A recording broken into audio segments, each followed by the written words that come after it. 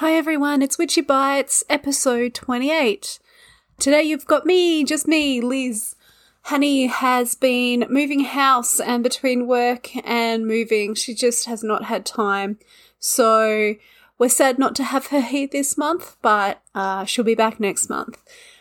This month I was inspired by an aurora display we had here in the sky in southern Tasmania.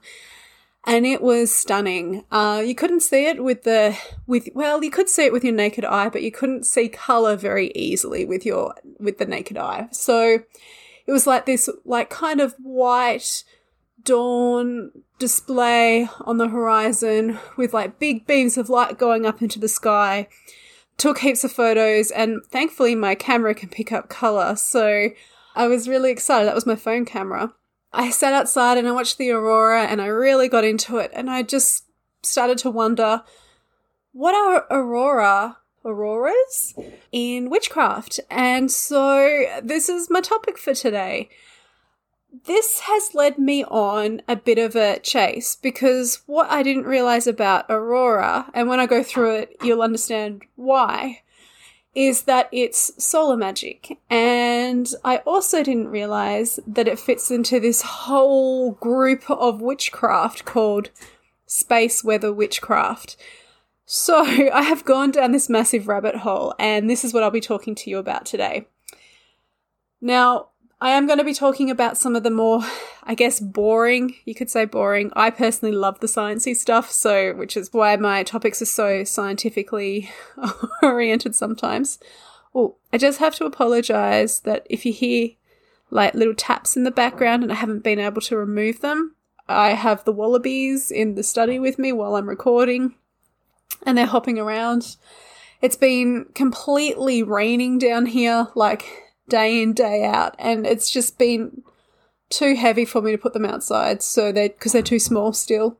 I think they're waterproof at this stage, but they're just a bit small. I worry that they'll get a chill. So anyway, I'll try and remove the little clips of their little feetsies out, but yeah, if you hear that, I'm sorry. I won't be able to do much about it. The order of this talk, should you want to skip bits. The first bit, I'm going to talk about the science behind space weather. What it is, how it works. The second bit, I'm going to talk about the sciencey stuff around aurorae or auroras, depending on which word you use to describe the plural for aurora. And then I'm going to just really briefly, no, it won't be brief, but I want to talk about aurorae in folklore. I had to pick and choose stories because there are so many. I've kind of gone with themes and have just talked a little bit about each kind of theme. So that's the next bit. And then finally, I'll talk to you about how space weather affects you, us, people, animals, and how to best utilise that in your witchcraft. So I have to say, apologies, it's going to be a big topic again. After the soundboard one, that was big. Space weather. This is what we're talking about today. Okay, so what is space weather? Space weather is essentially caused by activity on the sun. So everything about it is solar-based. Types of solar activity include solar flares, coronal mass ejections, high-speed solar winds, and solar energetic particles. So this is, again, space activity on the sun, which creates space weather. So all solar activity is driven by the sun's magnetic field. Space weather from the sun then can travel large distances and can even reach the Earth. So that's a massive space. That's 150 million kilometres or 93 million miles. And yeah, space weather affects things here on Earth. I'm going to talk about each type of space weather and give you a definition of what it is, because it actually makes a difference with how to use it in witchcraft. And it also makes a difference for how aurorae are formed. I'm probably going to swap between aurorae and auroras, so apologies in advance. Aurorae is the official sort of term, but auroras is really commonly used. Okay, so solar flares, first thing we're going to talk about. what they are. They're intense bursts of radiation that come from magnetic energy associated with sunspots, naughty wallaby, on the sun's surface. So these explosive events from the sun's surface can last for minutes, so really fast, or can go for hours. So it can have a slower release, I guess. These releases contain charged particles that get sent into the solar system. Solar flares are very high in temperature and they're full of radiation. So we're talking gamma rays and X-rays, and this is what interferes with communications here on Earth. If you ever watch any of those prepper shows, which I love, by the way, they're often talking about worries about the power grid going down because of solar flares. So that's... What are you doing, Zazu? Solar flares, they can be of various sizes. So there are some that are small, some that are large. It tends to be the large ones that impact with communication on Earth. Solar flares are also known to impact humans energetically and can be used in witchcraft for extra oomph. So I'm going to talk a little bit more about that later when I talk about the witchcraft stuff, but just know that that connection's in there. Okay, next I'm talking about coronal mass ejections. So this is what's important for when auroras are formed. I'm going to call them CMEs for going forward, just because it's easier to say. The corona is the hot outer atmosphere on the sun. And again, it's structured by strong magnetic fields. So everything on the sun is pretty much, when it comes to space weather, affected by magnetic fields. It's confined, but sometimes it can violently spew out plasma.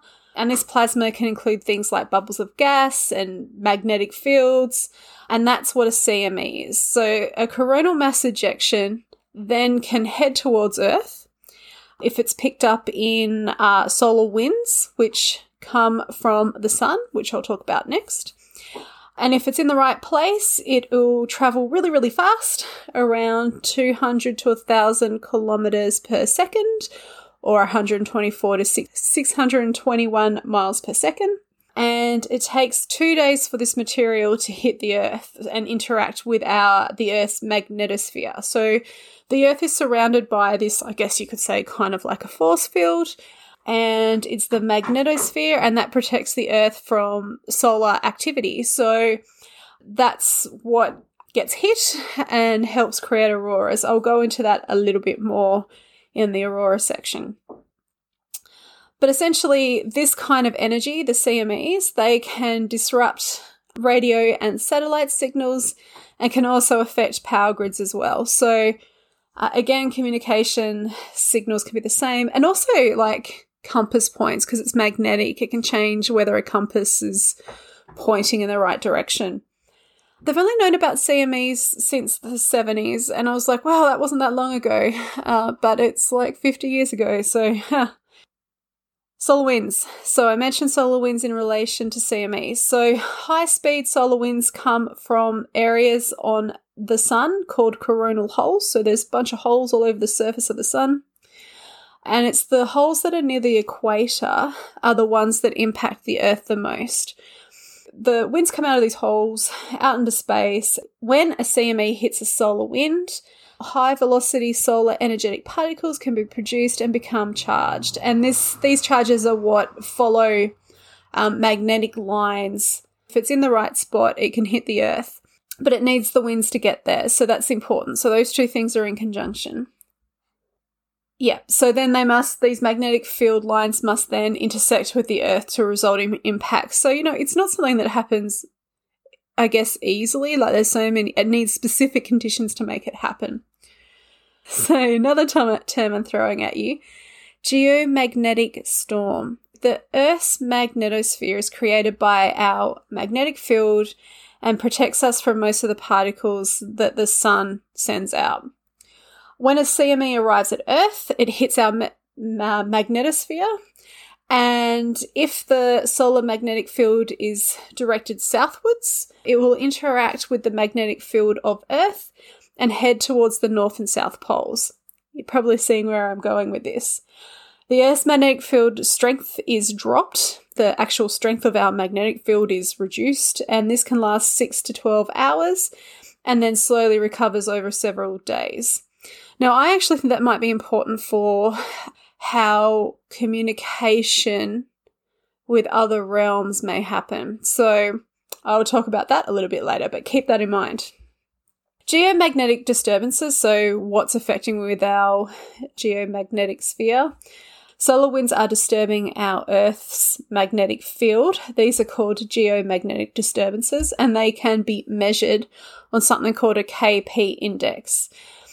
A storm has to start at a KP index of 5, and that's considered minor, and K9 is a K9 is a strong storm. So like that's really large, really prolific. Really prolific, that's the word. So depending on where you live, depends on what level the storm has to be able to see an aurora overhead.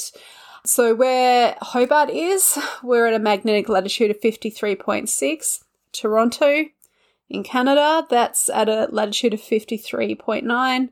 Dunedin in New Zealand's at 53. And we all need a KP of 6 to be able to see an aurora overhead. Easily, I guess. Victoria needs a KP of 9. So there needs to be a big storm to be able to see things at the lower latitudes. So the higher latitudes like us at 53, we see it easier. And then, of course, when you're getting out to the poles, that's the easiest to see it. So the KP index doesn't actually predict whether there's going to be a northern light or even the strength of the northern lights, but it gives an idea of what to expect. Again, it needs certain conditions to actually happen. So, but it's worth keeping an eye on because it could be something that will let you to an aurora happening. So really, remember KP, it's just measuring the geomagnetic disturbances.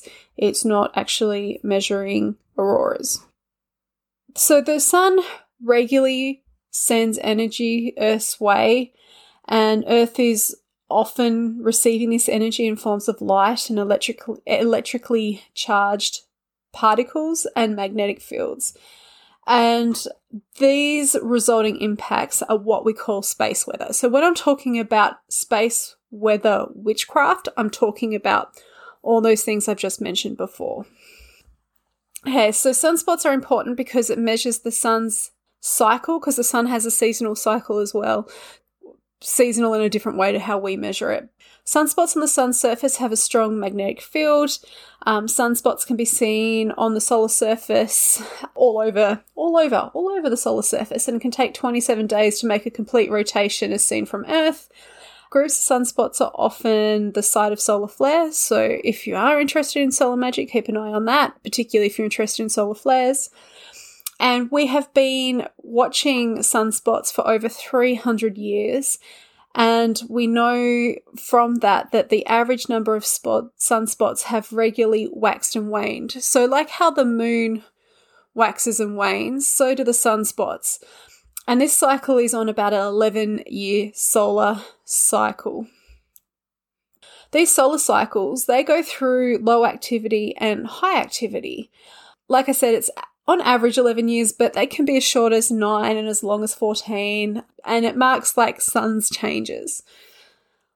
So when solar activity is high, that means that space weather is affecting the Earth quite a lot. So it's high, it's maximum sort of things going on. And that's also when we can expect to see auroras more, is when the solar activity is high. So in that 11-year cycle, when there's a peak, we'll start to see more auroras. So we're actually currently in the 25th solar cycle that's been measured since 1755, and the activity of this solar cycle is expected to peak around 2025. So that's November 2024 to March 2026. So we can expect to see more auroras and things like that in that time, and solar flares.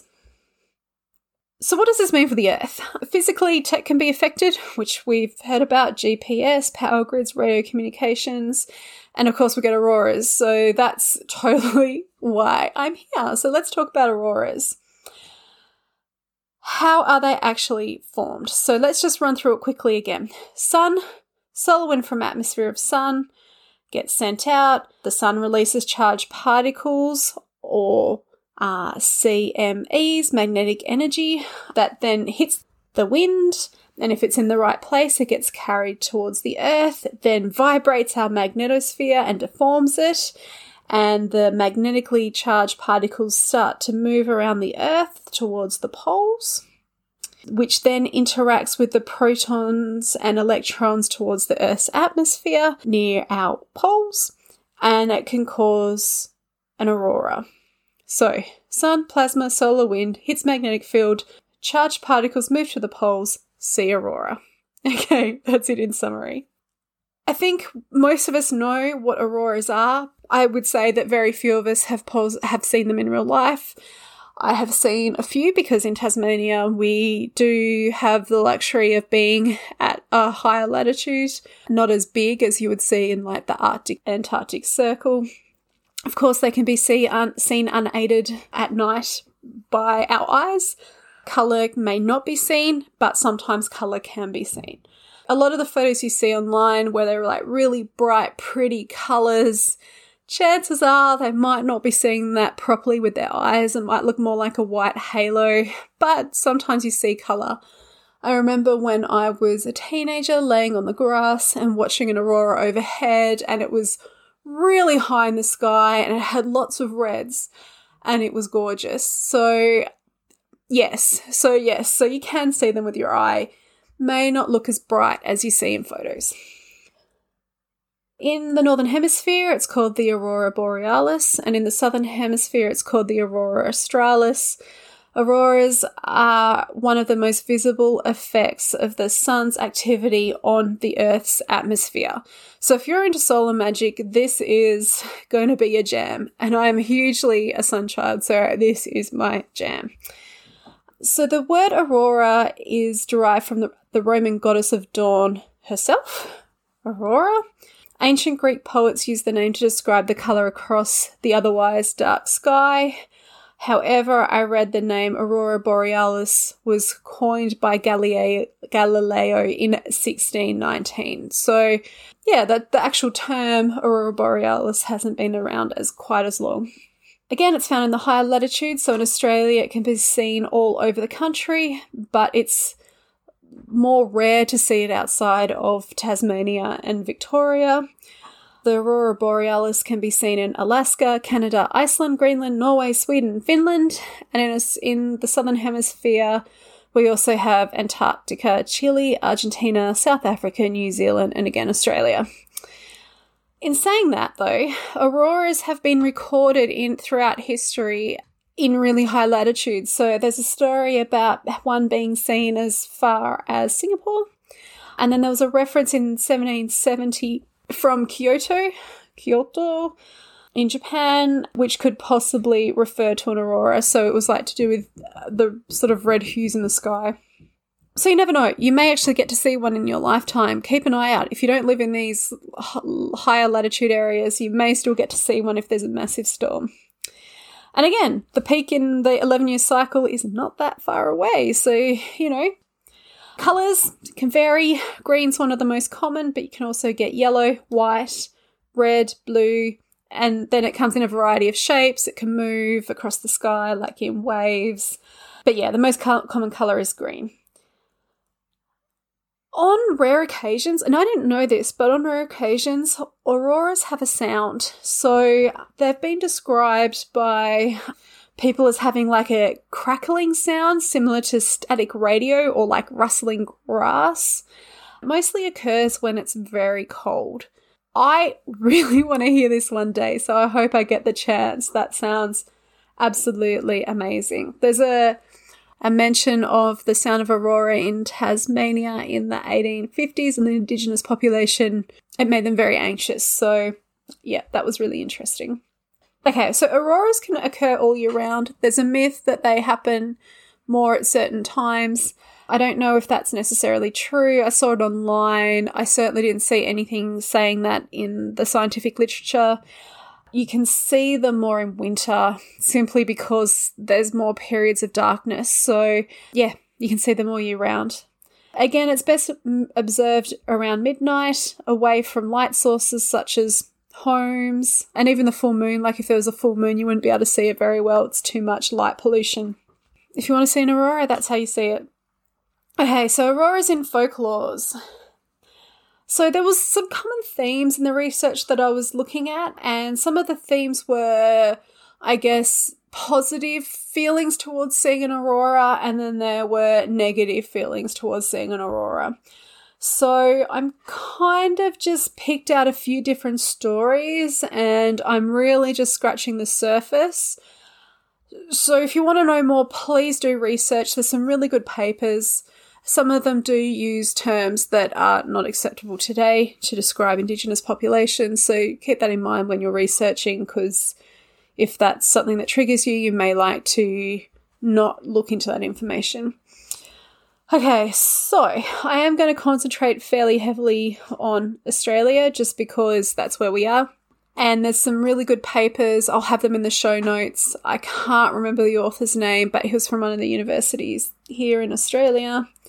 First theme, aurora, red, we're talking red auroras here, is seen as fire or fire-related by Indigenous Australians, but not just Indigenous Australians. So when Indigenous Australians mostly saw the aurora, they thought of it as fire and bushfire. It was seen as an omen related to the spirit world. The Gunditjmara people use the word Hawaii Bue, I'm sorry, I know I pronounced that wrong, which means ashes, to describe the aurora, to name the aurora. The Gunai people saw the aurora as bushfires in the spirit world as well. It was thought that an ancestor was warning of a coming catastrophe. So that's one of the more negative signs. And the Southern Hemisphere tends to have more negative than positive. The Northern Hemisphere has more positive feelings towards the aurora. Okay, so the Dieri people in South Australia believed that an evil spirit was creating a large fire, and that's why the aurora happened. And then the Ngarrindjeri people saw aurora over Kangaroo Island and believed that the campfire of the spirits of the dead could be seen, which is a theme that comes up a lot. So also in New Zealand with the Maori, there's a story about how ancestors had settled further south, and when they see the aurora, it's a reflection of fires cast by ancestors which signals their presence. And the lights, the southern lights, we call them southern lights, you call them the northern lights if you're in the northern hemisphere, were seen as a sign that one day their ancestors would return. So that's a much more positive story for the southern hemisphere and related to fire. So Inuit people in the Hudson Strait, Canada. So Indigenous Canadians thought auroras were simply the torches of spirits who were leading the souls of those who had just died to paradise. And I absolutely love that. I think that is such a beautiful story. Okay, so the next theme with auroras, and again, red, is that it related to blood and or death. And again, this is another theme that is seen all around the world. In Australia, it was seen as warriors fighting a great battle, or even the massacred victims rising to the sky. So the aurora was seen as blood, essentially. Again, the Dieri people in South Australia saw auroras as a omen that a person in a neighbouring community had condemned someone to death, so that sign with death. And this was kind of used as a way to control behaviour, just so that it set like a boundary about what was acceptable and what wasn't acceptable, and how people should behave. So breaking traditional laws would result in Pinya. This is this spirit coming to kill the lawbreakers. There was an aurora and a lunar eclipse recorded in South Australia that signalled that a dangerous spirit being or beings had arrived. Finnish Labs thought the aurora was the dead in battle again. And in Scotland, there's a tale of the spirit world being constantly at war, and the blood of the wounded falling to earth and becoming coloured stones called bloodstones in the hair bridges. Again, I probably pronounced that wrong. But again, it's like that whole thing around sort of blood and death and war and battles and that kind of thing. There was also themes about spirit communication. So in Australia, there were two, and they didn't specify which groups of people were reported to attribute Aurora to the spirit of ancestors dancing in the sky or a sign of trouble. And then Inuit people, and I didn't catch where this group was from, but it was when you heard the sound of the aurora, so that really cold weather aurora. It's the voice of the spirits trying to communicate with those on Earth, and if they whispered to the aurora, you could get a message to the dead through these spirits. In Greenland, it was thought that auroras were caused by children who were stillborn or were put to death and were playing ball with their afterbirth. And that wasn't the only story about games. There was another one about how the noise of the aurora was made by spirits playing a game or trying to communicate with the living by talking as well. In China, this is a really cool story. It's actually one of the most earliest recorded folklores, but in autumn around 2000 BC, a woman was sitting alone in the wilderness when she suddenly sees a magical band of light. Moved by the sight, she becomes pregnant and gives birth to a son who became an emperor.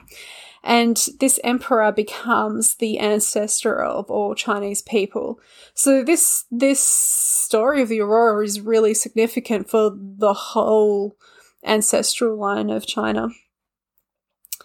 Again, there were Native Americans who believe lights are the spirits of departed friends who are dancing in the sky, and when they shone brightly, it meant that their deceased friends were very happy, and I just love that. It's so beautiful. The Cree people believed the lights were a way of communicating with the ancestors, and when dogs barked at the lights, it was because they recognized their companions.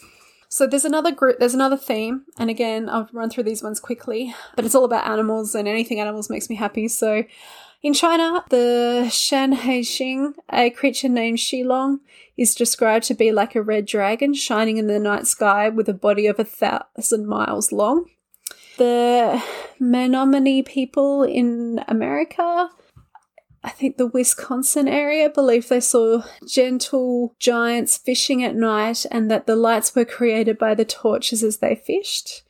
In Finland, the northern lights were thought to be produced by Arctic foxes who ran so fast in the sky that their large furry tails brushed against the mountains, creating sparks that lit up the sky. And I also saw another one that said that their tails swept up snowflakes, and the speed of their movement caused the moonlight to reflect on the snowflakes, creating the northern lights. There's a Danish folklore story about how the lights were caused by swans competing to see who could fly furthest north. And according to the myth, some of the swans became trapped in the ice, and as they tried to escape, they flapped their wings, creating flurries of light in the sky. And then Sweden, there's some Swedish fishermen who looked forward to seeing the aurora as they thought the lights were a reflection of giant schools of herring swimming nearby, promising good fortune with their catch. There are some stories that don't have any evidence that you may come across online that are common themes. Most of these were Scandinavian ones. So one was about the Bifrost Bridge, which was believed to be the Aurora Borealis. No evidence to support that, and it's more thought to be rainbows. And the other one was that the Valkyrie's armor was reflecting back as they led the warriors to Odin. Again, there's no evidence of that either that I could find. I could find articles saying there were no evidence, but that was it. So if you do want to look into that, or if you want to incorporate that into mythos, go for it. But again, just be aware about the stories behind it and how accurate they are. There was a chronicle, a Norwegian chronicle from AD 1230 that actually considered about the phenomenon of aurora, and he thought it could be one of three things. Ocean being surrounded by vast fires, sun flares could reach around the world to its night side, and glaciers could store energy that eventually became fluorescent, which I thought was really cute. So this is where I wish we could have a discussion, because it would have been really cool to talk about this stuff. I would really be interested in hearing your thoughts. So I'm going to talk about space weather as a whole, as well as auroras in witchcraft. I actually had to get really creative with my searching on this one. Typing in aurora and witchcraft as my search terms mostly brought up a series of books. I didn't find that very helpful. Northern Southern Lights did pretty much the same. So if you're wanting to do research on this topic, really break it down to factors that happened before the aurora, so to do with space weather in particular. So some of the ways that I tackled it was looking at how auroras are the result of the sun. So I did find some information under sun magic. And I also looked into a lot of psychic pages, because they talked a lot about how solar flares in particular, but also CMEs. Some of the descriptions around both of those things were a little confused on the pages, like they acted like CMEs and solar flares were the same. So, but I think really, given the amount of energy and that they both impact on the magnetosphere, and they're both like big space weather events, and it causes the strength of our magnetosphere to decline, I would say it's probably going to be pretty similar between the two. That's just my feeling. You may have experience and be like, no, Liz, that's stupid. But, you know, let me know. Tell me. Tell me if my thoughts are silly. Okay, so of course, us humans, we also have an electromagnetic field. That's what our aura is. So the Earth has one, we have one. I've seen it on plants and statues myself. So yeah, life has an aura, so it has a magnetic field. So trying to say, we have a magnetic field, the Earth has a magnetic field. Solar weather is affecting the Earth's magnetic field, so therefore you would think that the solar energy is also affecting magnetic fields on Earth. We have evidence of that with communication, plus us organic creatures. So I work with space weather, such as aurora and solar flares. So we know that it affects us energetically and physically. Some of the physical changes that can be observed with space weather involve things like blood flow and boosting of adrenaline. And I did a quick check on Google Scholar. It wasn't very thorough, but I did a quick check. And I did find some reputable articles and publishers that, like Elsevier, that mentioned like solar weather and impacts on heart rate and cardiovascular health. So just keep that in mind, that there is actually scientific support for this. It's also been shown to affect sleeping patterns. So there's a decrease in melatonin, and of course with the decrease in melatonin, there's also a decrease on mental health and feelings of depression. There are surges in energy. So again, I mentioned adrenaline was affected. So this can either make you feel really energetic and, you know, kind of like even anxious, I guess. And then it can also leave you feeling very drained, depending on who you are. It can cause dizziness and nausea, heart palpitations, ringing in the ears. And I did actually notice I was getting a lot of ringing in the ears before the last aurora. Increases in coronary diseases when solar activity is high, compared to when it's in a low cycle. And it can also impact on breathing. Mystic Medusa, who, if you don't know who she is, she's a astrologer and intuitive. She mentions that she's noticed that when the solar winds are happening, things are feeling way more electrified, and she's feeling tingling in her extremities in particular.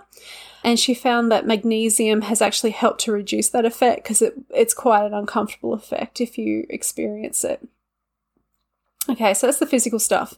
Spiritually, again, you have to think about how auroras are created. So it's the sun sending out large amounts of energy, the solar storms, and charging up the atmosphere.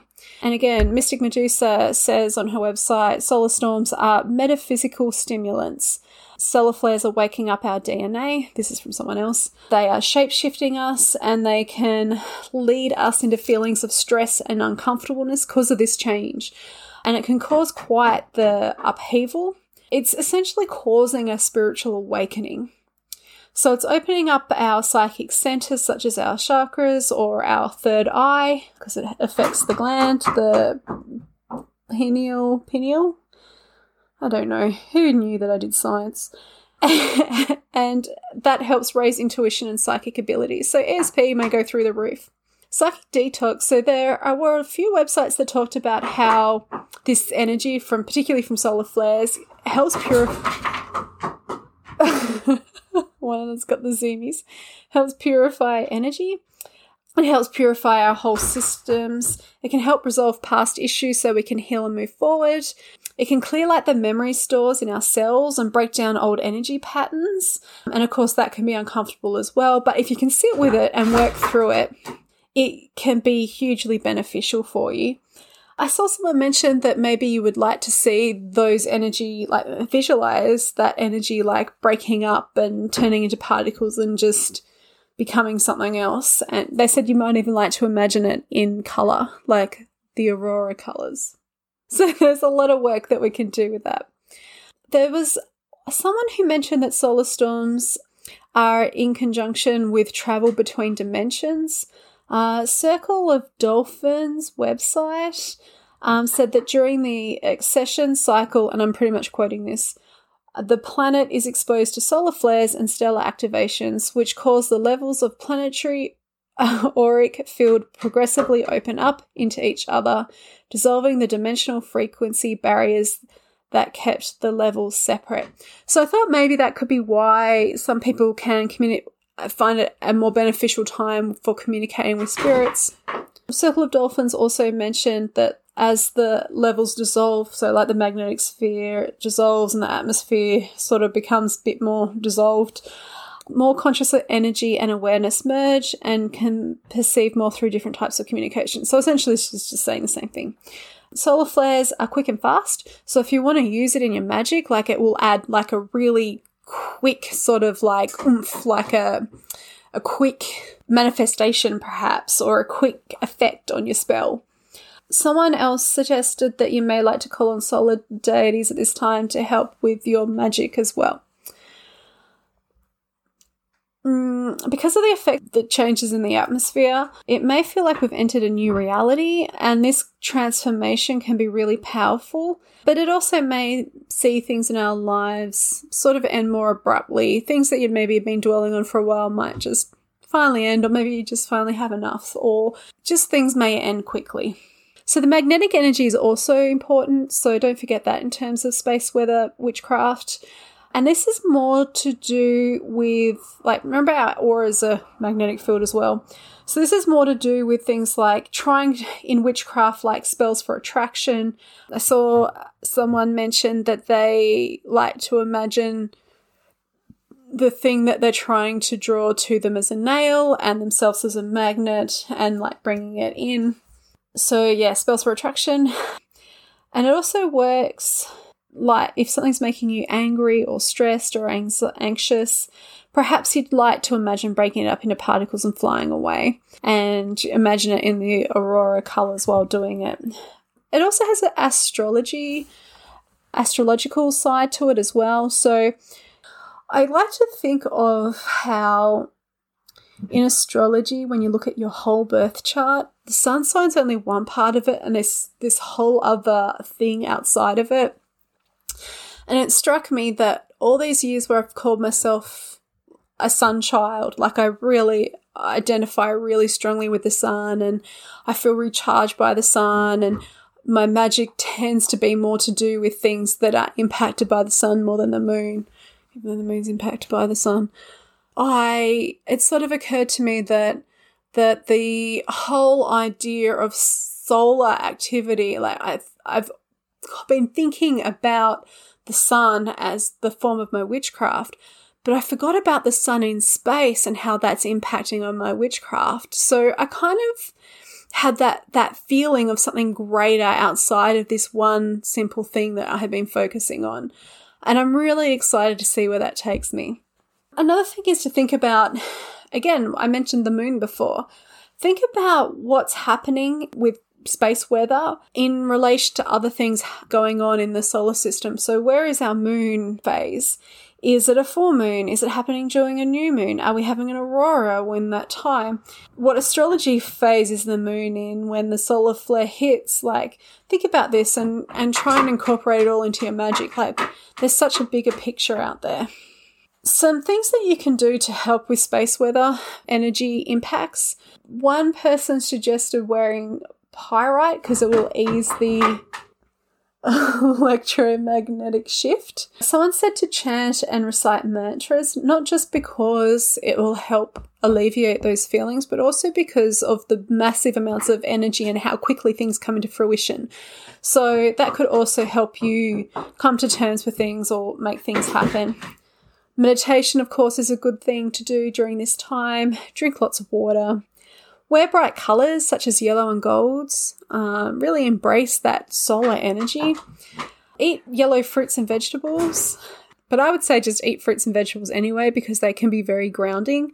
And you want to ground, like if your energy is all over the place and it's flying around, you want to make sure that everything is centered and brought back in and attuned. So if you are really affected energetically by solar flares in particular, spend some time grounding. Like, just try and bring that energy level down, especially if your adrenaline's really running. So yeah, that's space weather witchcraft, and aurora. I'm curious to know how many of you know about this because it was a massive surprise to me. I knew nothing. I hadn't heard it in podcasts. And it really just came because I really wanted to know how I could utilize my love of the aurora into my practice. If you have any ideas or suggestions for how you use it, I would really love to hear it. You can let us know by emailing us at witchy.bites@outlook.com, or you can reach out to us on Facebook, which is Witchy Bites Podcast, or on Instagram at Witchy Bites. You could even message me on my private Instagram at Dumpling Squid. Just let us know. I really am interested and fascinated, and particularly around solar magic. What are you doing and how are you incorporating it and how do you find it? Do you find particularly solar flares and stuff? Is it something that you feel is negative impact on your body, or is it something that you feel is tiring? Do you feel the changes in the environment? If you don't know how to find out about where things are and what's happening, there's some really good apps. I have an app called Solar Space Weather. That one is an Android app. I don't know if it's on Apple products on iPhones, but yeah, I'm sure there'll be something very, very similar. I hope you enjoyed, and we'll catch you at the next one with Honey back in tow. Bye!